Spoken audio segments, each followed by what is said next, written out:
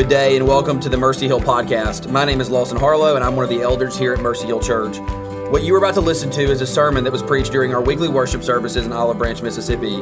We hope that you will be encouraged by the preaching of the word as you aim to follow Jesus and make disciples. For more information about Mercy Hill Church, you can visit mercyhillob.org or you can find us on Facebook at facebook.com/mercyhillchurchob. Thanks for listening. If you have your Bibles, Jonah chapter 3 is where we're going to be this morning. As we approach this particular text, there are a couple of really important points that we want to deal with today. The first point is understanding what's unfolding in the nation of Nineveh. You know, we've walked through this story. I just want to give perhaps a brief recap of the things that have occurred. Jonah has been swallowed alive. I would ultimately say that he has died, that he has descended all the way into Sheol, and now he has arisen. And as he has arisen, as he has come back from the dead, and as he has made his way into Nineveh, he has come making a proclamation. And this proclamation is one that I don't think any of us would think amidst hearing this proclamation, this is excellent news. This is a means of the mercy of God coming to us. And the reason I bring that up is because the proclamation that Jonah is making over the people of Nineveh is yet 40 days and Nineveh shall be overturned. There really doesn't seem to be much grace in that statement, does there?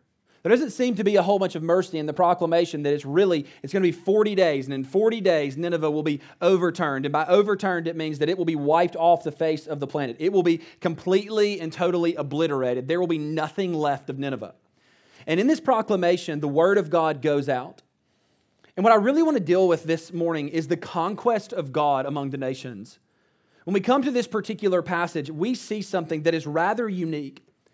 We see God make war. And the way that he makes war is incredibly distinct from all other wars that will ever be waged. And it's interesting that even amidst this, you think about the position that the Ninevites were actually in and even their conflict with Israel. Israel was a nation that was strong as it's ever been, essentially in the days of the book of Jonah. And Nineveh was a nation underfoot. If there was ever a time for God to wield the actual sword, for him to wield steel against a nation, to crush it and to conquer it, it was perhaps in this moment. And yet what we find is not God sending the nation of Israel for the sake of a conquest, a conquering of the nation by blade, horse, and chariot. Instead, we see him send a single man, and in this sending of a single man, he goes forth and he brings perhaps the greatest weapon of war that has ever been forged in our world. This morning, we want to deal with the word of the Lord. We want to deal with the word of the Lord. We want to deal ultimately with it as a weapon. We want to deal with it as what it does in the life of an individual, and we ultimately want to deal with the judgment that it brings, and lastly, the balm that it makes constant reference to. And so if you have your Bible, please stand for the reading of God's word. This is Jonah chapter 3, starting in verse 6. Now let's start in verse 1. Then the word of the Lord came to Jonah the second time, saying, "Arise, go to Nineveh, the great city, and call out against it the message that I tell you to." So Jonah arose and went to Nineveh according to the word of the Lord. Now Nineveh was an exceedingly great city, 3 days' journey in breadth. Jonah began to go into the city, going a day's journey, and he called out, "Yet 40 days and Nineveh shall be overturned." And the people of Nineveh believed God. They called for a fast and put on sackcloth, from the greatest of them to the least of them. The word reached the king of Nineveh, and he arose from his throne, removed his robe, covered himself with sackcloth, and sat in ashes. And he issued a proclamation and published it throughout Nineveh. By the decree of the king and his nobles, let neither man nor beast, herd nor flock taste anything. Let them not feed or drink water, but let man and beast be covered with sackcloth, and let them call out mightily to God. Let everyone turn from his evil way and from the violence that is in his hands. Who knows? God may turn and relent and turn from his fierce anger so that we may not perish. When God saw what they did, how they turned from their evil way, God relented of the disaster that he had said he would do to them, and he did not do it. Let's pray. Father, we thank you for the word. Lord, we thank you that even now as we study the word that came to Nineveh, we are reminded of the word that has come to us. Lord, not only the written word that we come to, that we read, that is indeed the only sufficient rule of faith and practice for the Christian life. Lord, but we come knowing that this word brings us to see and to behold the living word. And so, Father, I ask you to help us this morning as you wound us. Lord, would you remind us of the all-sufficiency of Christ, the balm that he is, that is all healing. It is in the name of Jesus and through his blood we pray. Amen. You may be seated.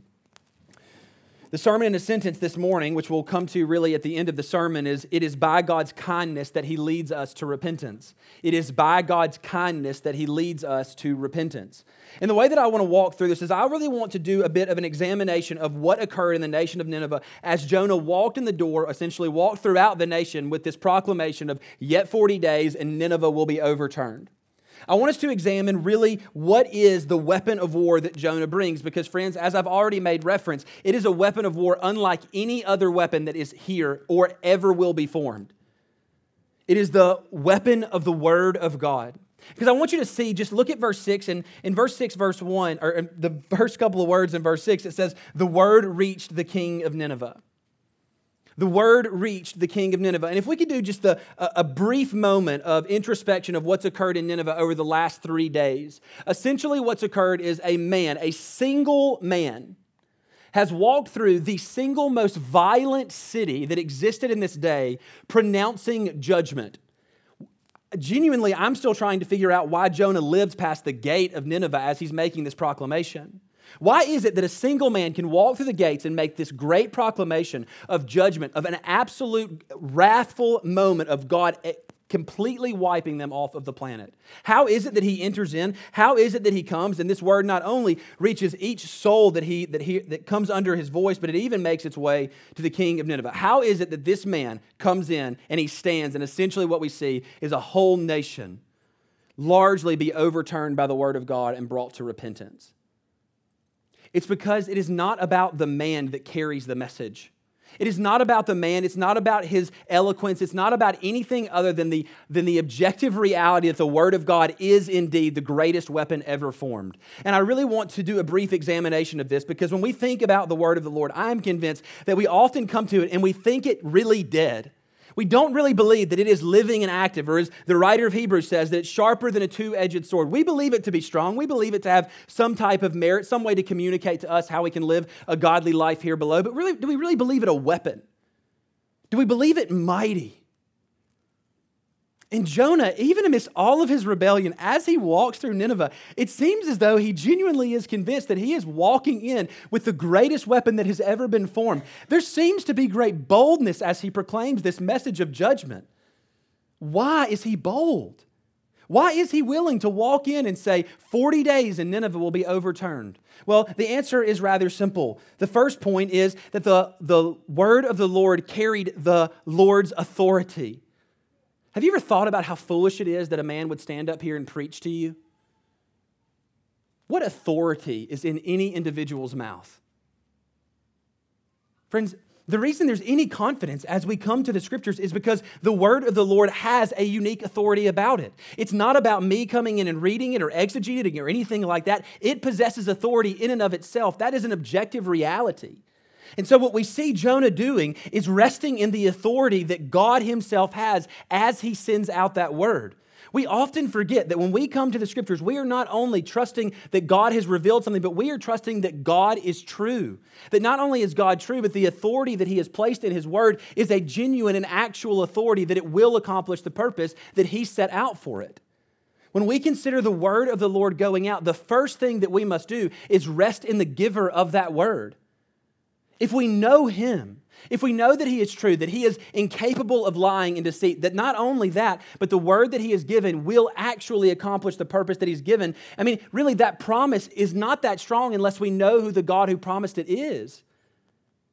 He's going to cast judgment and bring salvation. The first thing that we must conclude is that this God must then be all-powerful.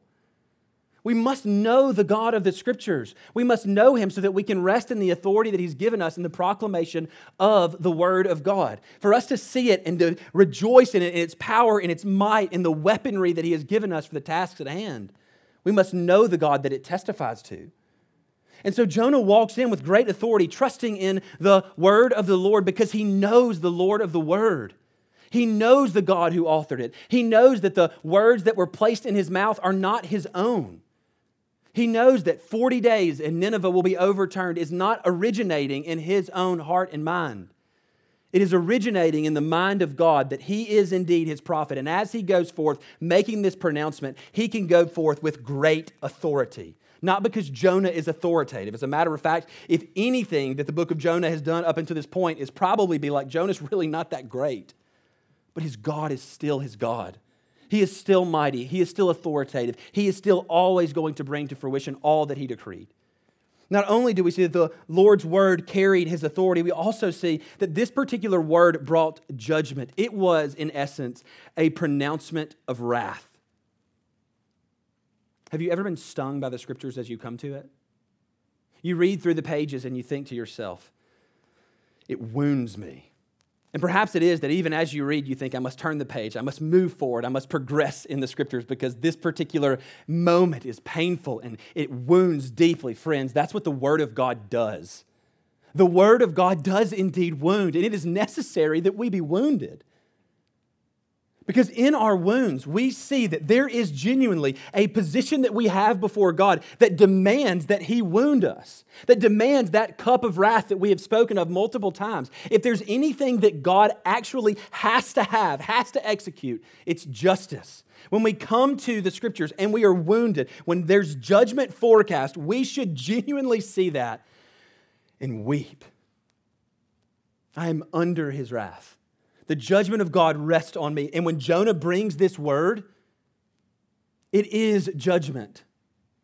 It genuinely is. Though we know the end of the story, though we know that Nineveh will repent and God will relent from the disaster that He promised, we must know that this word is indeed judgment. Everyone in Nineveh would have tasted this and said, we are under the wrath of God. It brings judgment. When the word of the Lord goes out, it brings great judgment, and it is a powerful, powerful judgment that is forecast. But what is most interesting, and I think perhaps the thing of the greatest confidence that we can have in the Christian life, is that the word of the Lord genuinely pierced this particular nation. But the way that it does it is so intriguing to me. Look at verse 5 of chapter 3. It says, and the people of Nineveh believed God. So as Jonah is making his way through Nineveh, this great city, and he's making this pronouncement of judgment. Yet 40 days and Nineveh will be overturned. Every pronouncement, God wields the weapon of His word and slices these people to the heart. That not only does He slice them to the heart, this simple pronouncement of judgment is what pierces them to such a degree that they not only hear and heed the warning, but they believe in the God who has sent it. I mean, this is not figurative language, what we find in verse 5. As this pronouncement goes forth, the people genuinely do believe God. And it's only under this proclamation of judgment. And naturally, then, they are cut to the heart. And as they are cut to the heart, all of these fruits that flow from belief begin to come. And we'll look at those here in a moment. But what I think is most encouraging for us is, friends, I'm not sure if you realize, but the saint of God should always be on conquest.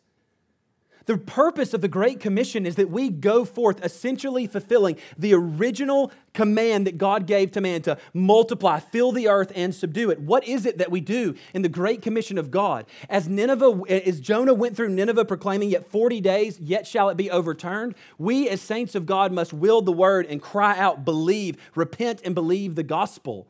It is the means of conquest among the nations.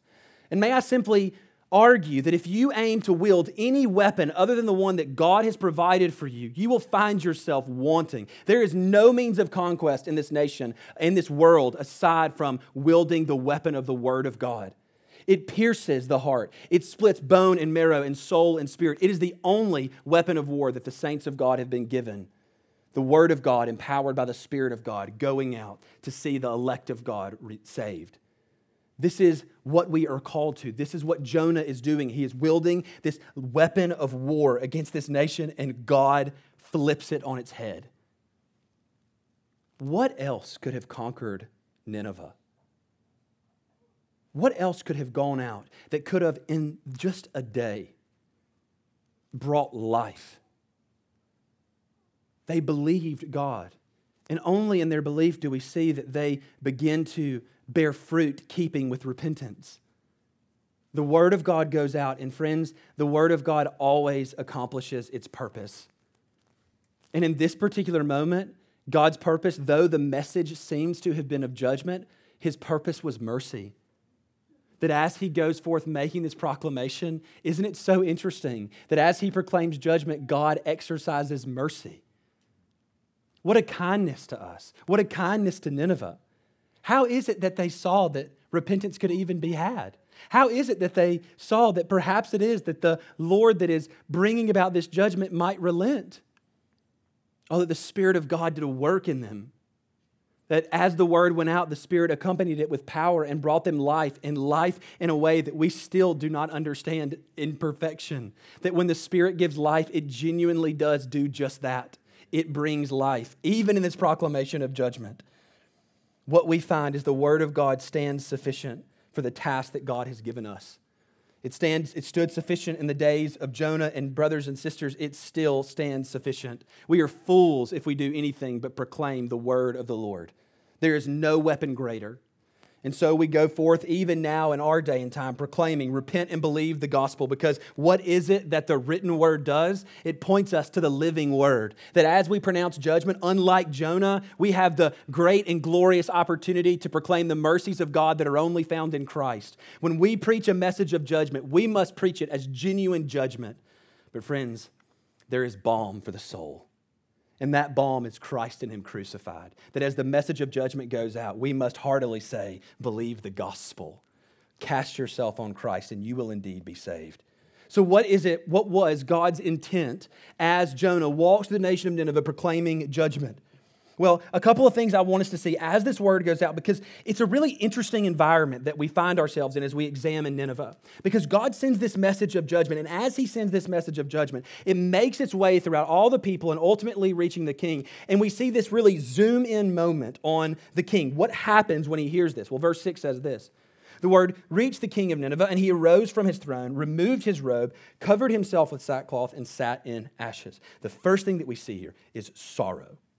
I mean, deep sorrow, grief. Just consider what we're looking at here. The king of Nineveh, the king would have been clothed in the most beautiful of garments.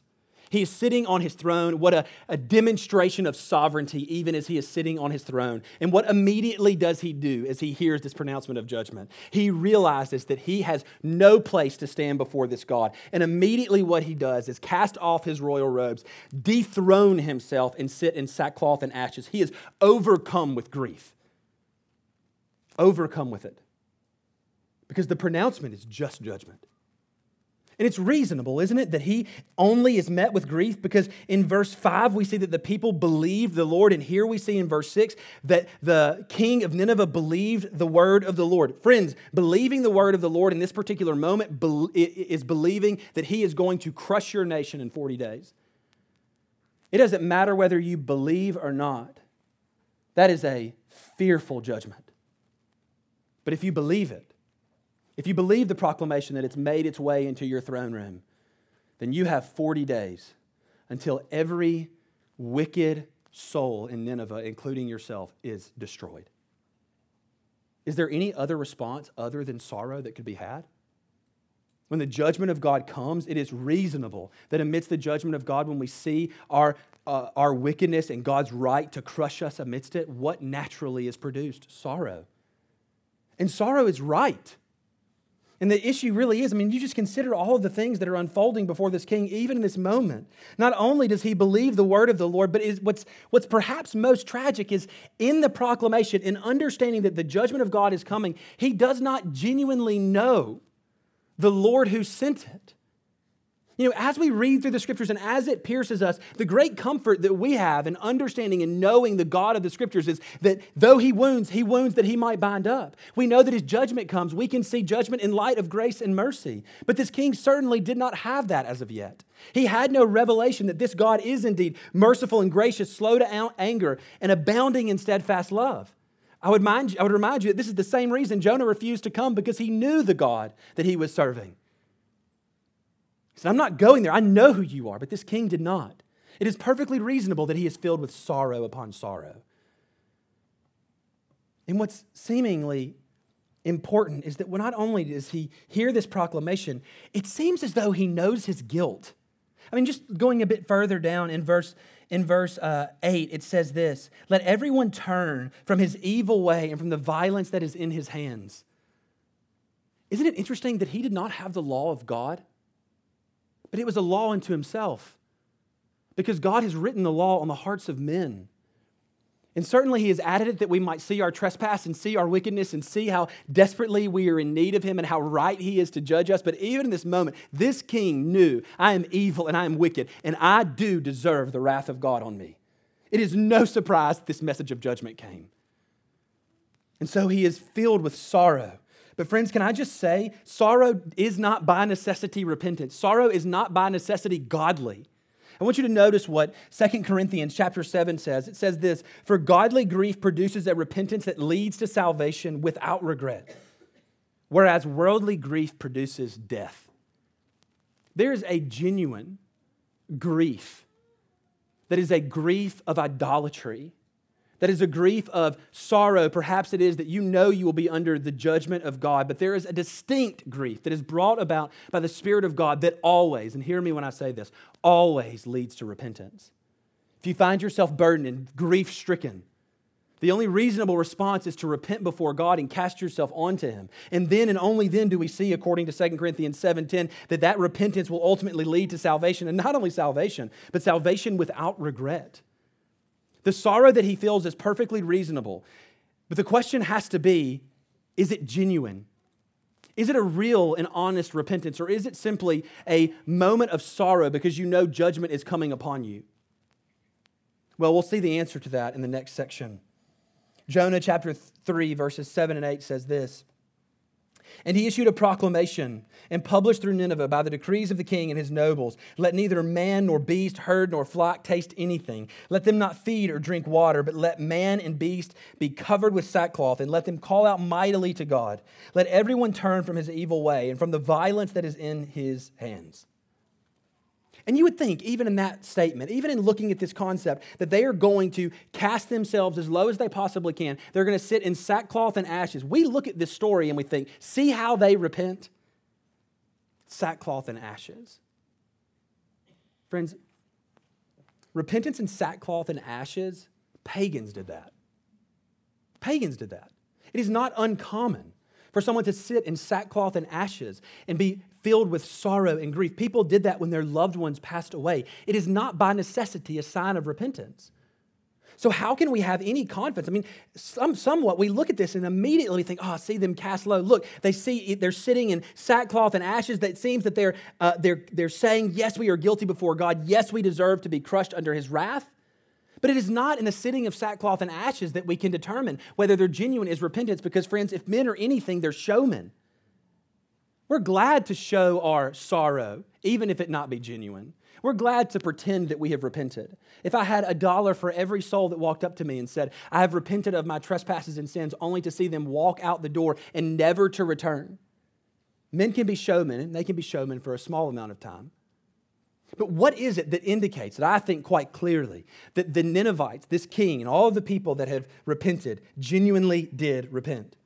Well, the first thing is, I just want you to notice the language at the end of verse 8. It says, let everyone turn from it says, verse 8, words are hard. But let man and beast be covered with sackcloth and let them call out mightily to God.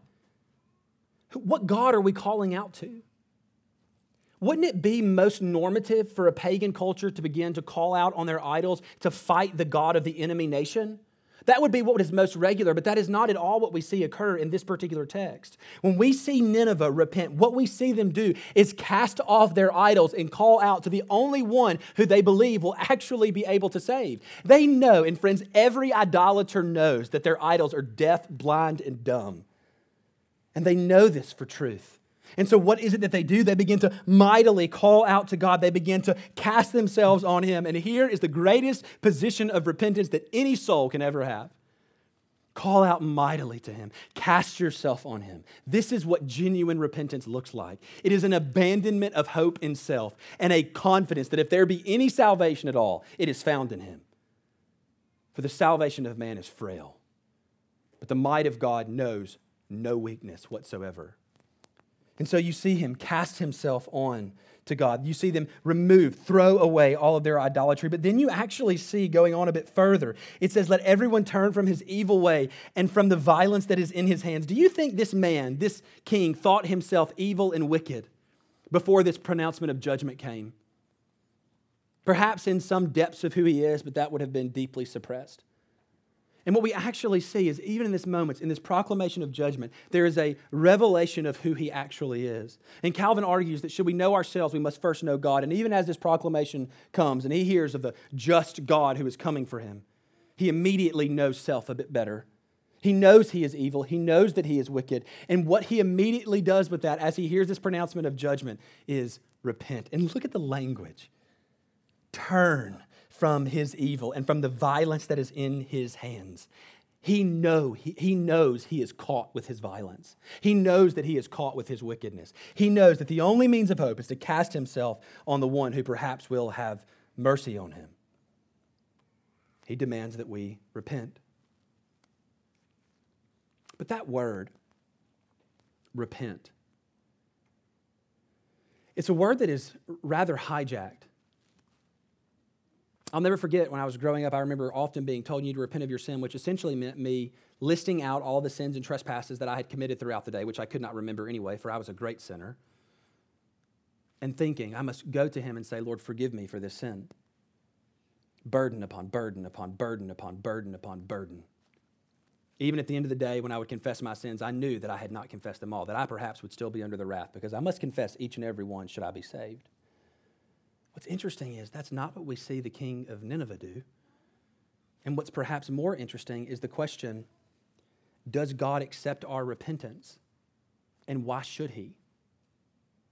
Have you ever considered, is repentance the means of our salvation? Is repentance, is it a work that we do so that God might find us acceptable before him? Is it so necessary that we are able to list every trespass, sin, and iniquity that we commit? Why is it that he accepts any repentance at all? I mean, genuinely, if we look at the story of Jonah, and even if all of these things transpire, even if Jonah goes and forecasts judgment, he says in 40 days, yet Nineveh will be overturned. He goes forth wielding the weapon that God has given him, ultimately his word. This word pierces the hearts of men. And it pierces them to such a degree that they believe God and naturally they repent. Why should he accept their repentance? Because should we place this in our context? Should we place this even in a courtroom in our day and time?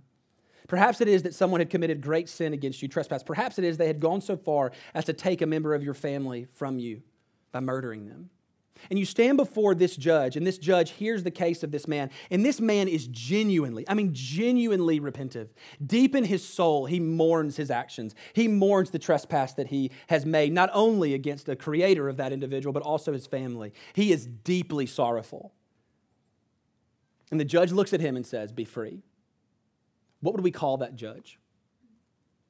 We would call him unjust. We would call him wicked.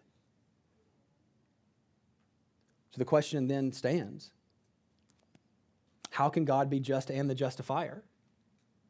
Why is it that he would accept your repentance?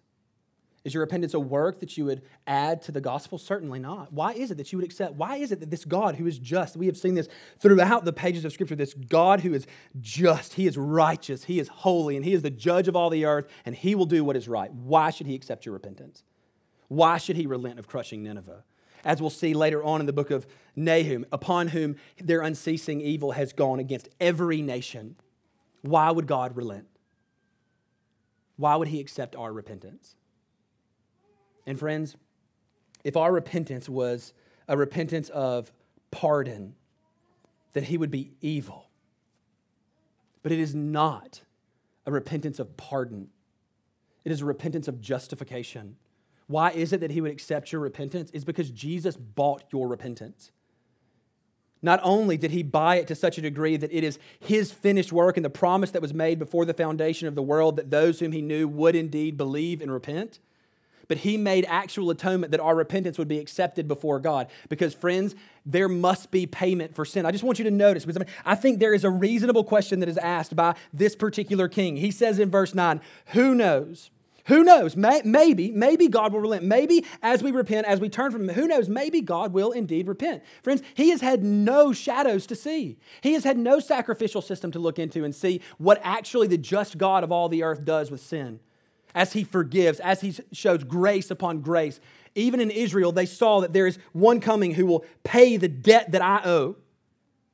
But he didn't have this. And so it's perfectly reasonable for him to say, who knows? Maybe he will pass over. Maybe he will relent. But if the question is, on what basis would God receive their repentance? The answer is on the basis of Christ and Him crucified. Romans chapter 3. This is not anything original. This is straight from the text. Romans 3:21. How can God be just and the justifier of the one who has faith in Jesus? How can God, amidst this story of Nineveh demanding justly to be overturned, how is it that He can be just and the justifier? Romans 3:21 says, but now the righteousness of God has been manifested apart from the law. Although the law and the prophets bear witness to it, the righteousness of God through faith in Jesus Christ for all who believe. For there is no distinction. For all have sinned and fall short of the glory of God and are justified by His grace as a gift through the redemption that is in Christ Jesus, whom God put forward as a propitiation by His blood to be received by faith. This was to show God's righteousness because in His divine forbearance He had passed over former sins. Where were the sins of Nineveh laid? Where was every trespass, every act of violence, every act of hatred and idolatry? Where is it that these men who believed God, where was that paid for? Where was God just and the justifier? In Christ and in Christ alone. Your repentance is not birthed in you. It is birthed from God in you, and it is bought. The reason that God would hear our repentance, the reason that we are able to turn and move a different direction is because our repentance is not rooted in some frail form of justice, but it's rooted in the justification of Christ. When He is the propitiation for our sin, God sees us in our wickedness, in our trespass, and all of our sin, and He says, on Christ it was laid. And He is the just and the justifier of the one only in the one who has faith in Christ Jesus. Where was the sins of Nineveh laid? It was laid on the cross of Christ. Only there can we see the wrath of God absorbed. That word, propitiation, is so vitally important. It is a word rich with gospel. It is a satisfactory sacrifice. He passed over those sins, but rest assured, God passes over no sin forever. He is long-suffering indeed, but He passed over them just long enough for the fullness of time to come and Christ pay that debt in full. Finally, I think we do well to just consider the reality of this in our own life because, friends, I don't know about you, but there have been moments where I think, why should God accept my repentance? How many times have I been in this moment repenting of the same trespass, the same iniquity, the same sin? How many times have I stood right here? Why should He accept it one more time? And the answer, brothers and sisters, is found in 1 John. 1 John 1, verses 5 through 10 says this, this is the message we have heard from Him and proclaimed to you, that God is light and in Him is no darkness at all. If we say we have fellowship with Him while we walk in darkness, we lie and do not practice the truth. But notice this precious gospel language. But if we walk in the light as He is in the light, we have fellowship with one another, and the blood of Jesus, His Son, cleanses us from all sin. I want you to notice the all-encompassing nature of that statement. The blood of Jesus, His Son, cleanses us from all sin. Our repentance is most certainly bought by the blood of Christ. It is bought by the blood of Christ, and that is the only means that we have to not ask the question that the king of Nineveh does, who knows? Saints, if you have believed the gospel of Christ, we do not say who knows. We say with great certainty and boldness, we know. Why do we know? Because going on in 1 John, it says, if we confess our sins, He is faithful and just to forgive us our sins and cleanse us from all unrighteousness. We believe the gospel. The reason we can say with certainty is because we believe the gospel. We believe that our sin, trespass, and iniquity can genuinely be repented of because God is the just and the justifier of the one who has faith in Christ.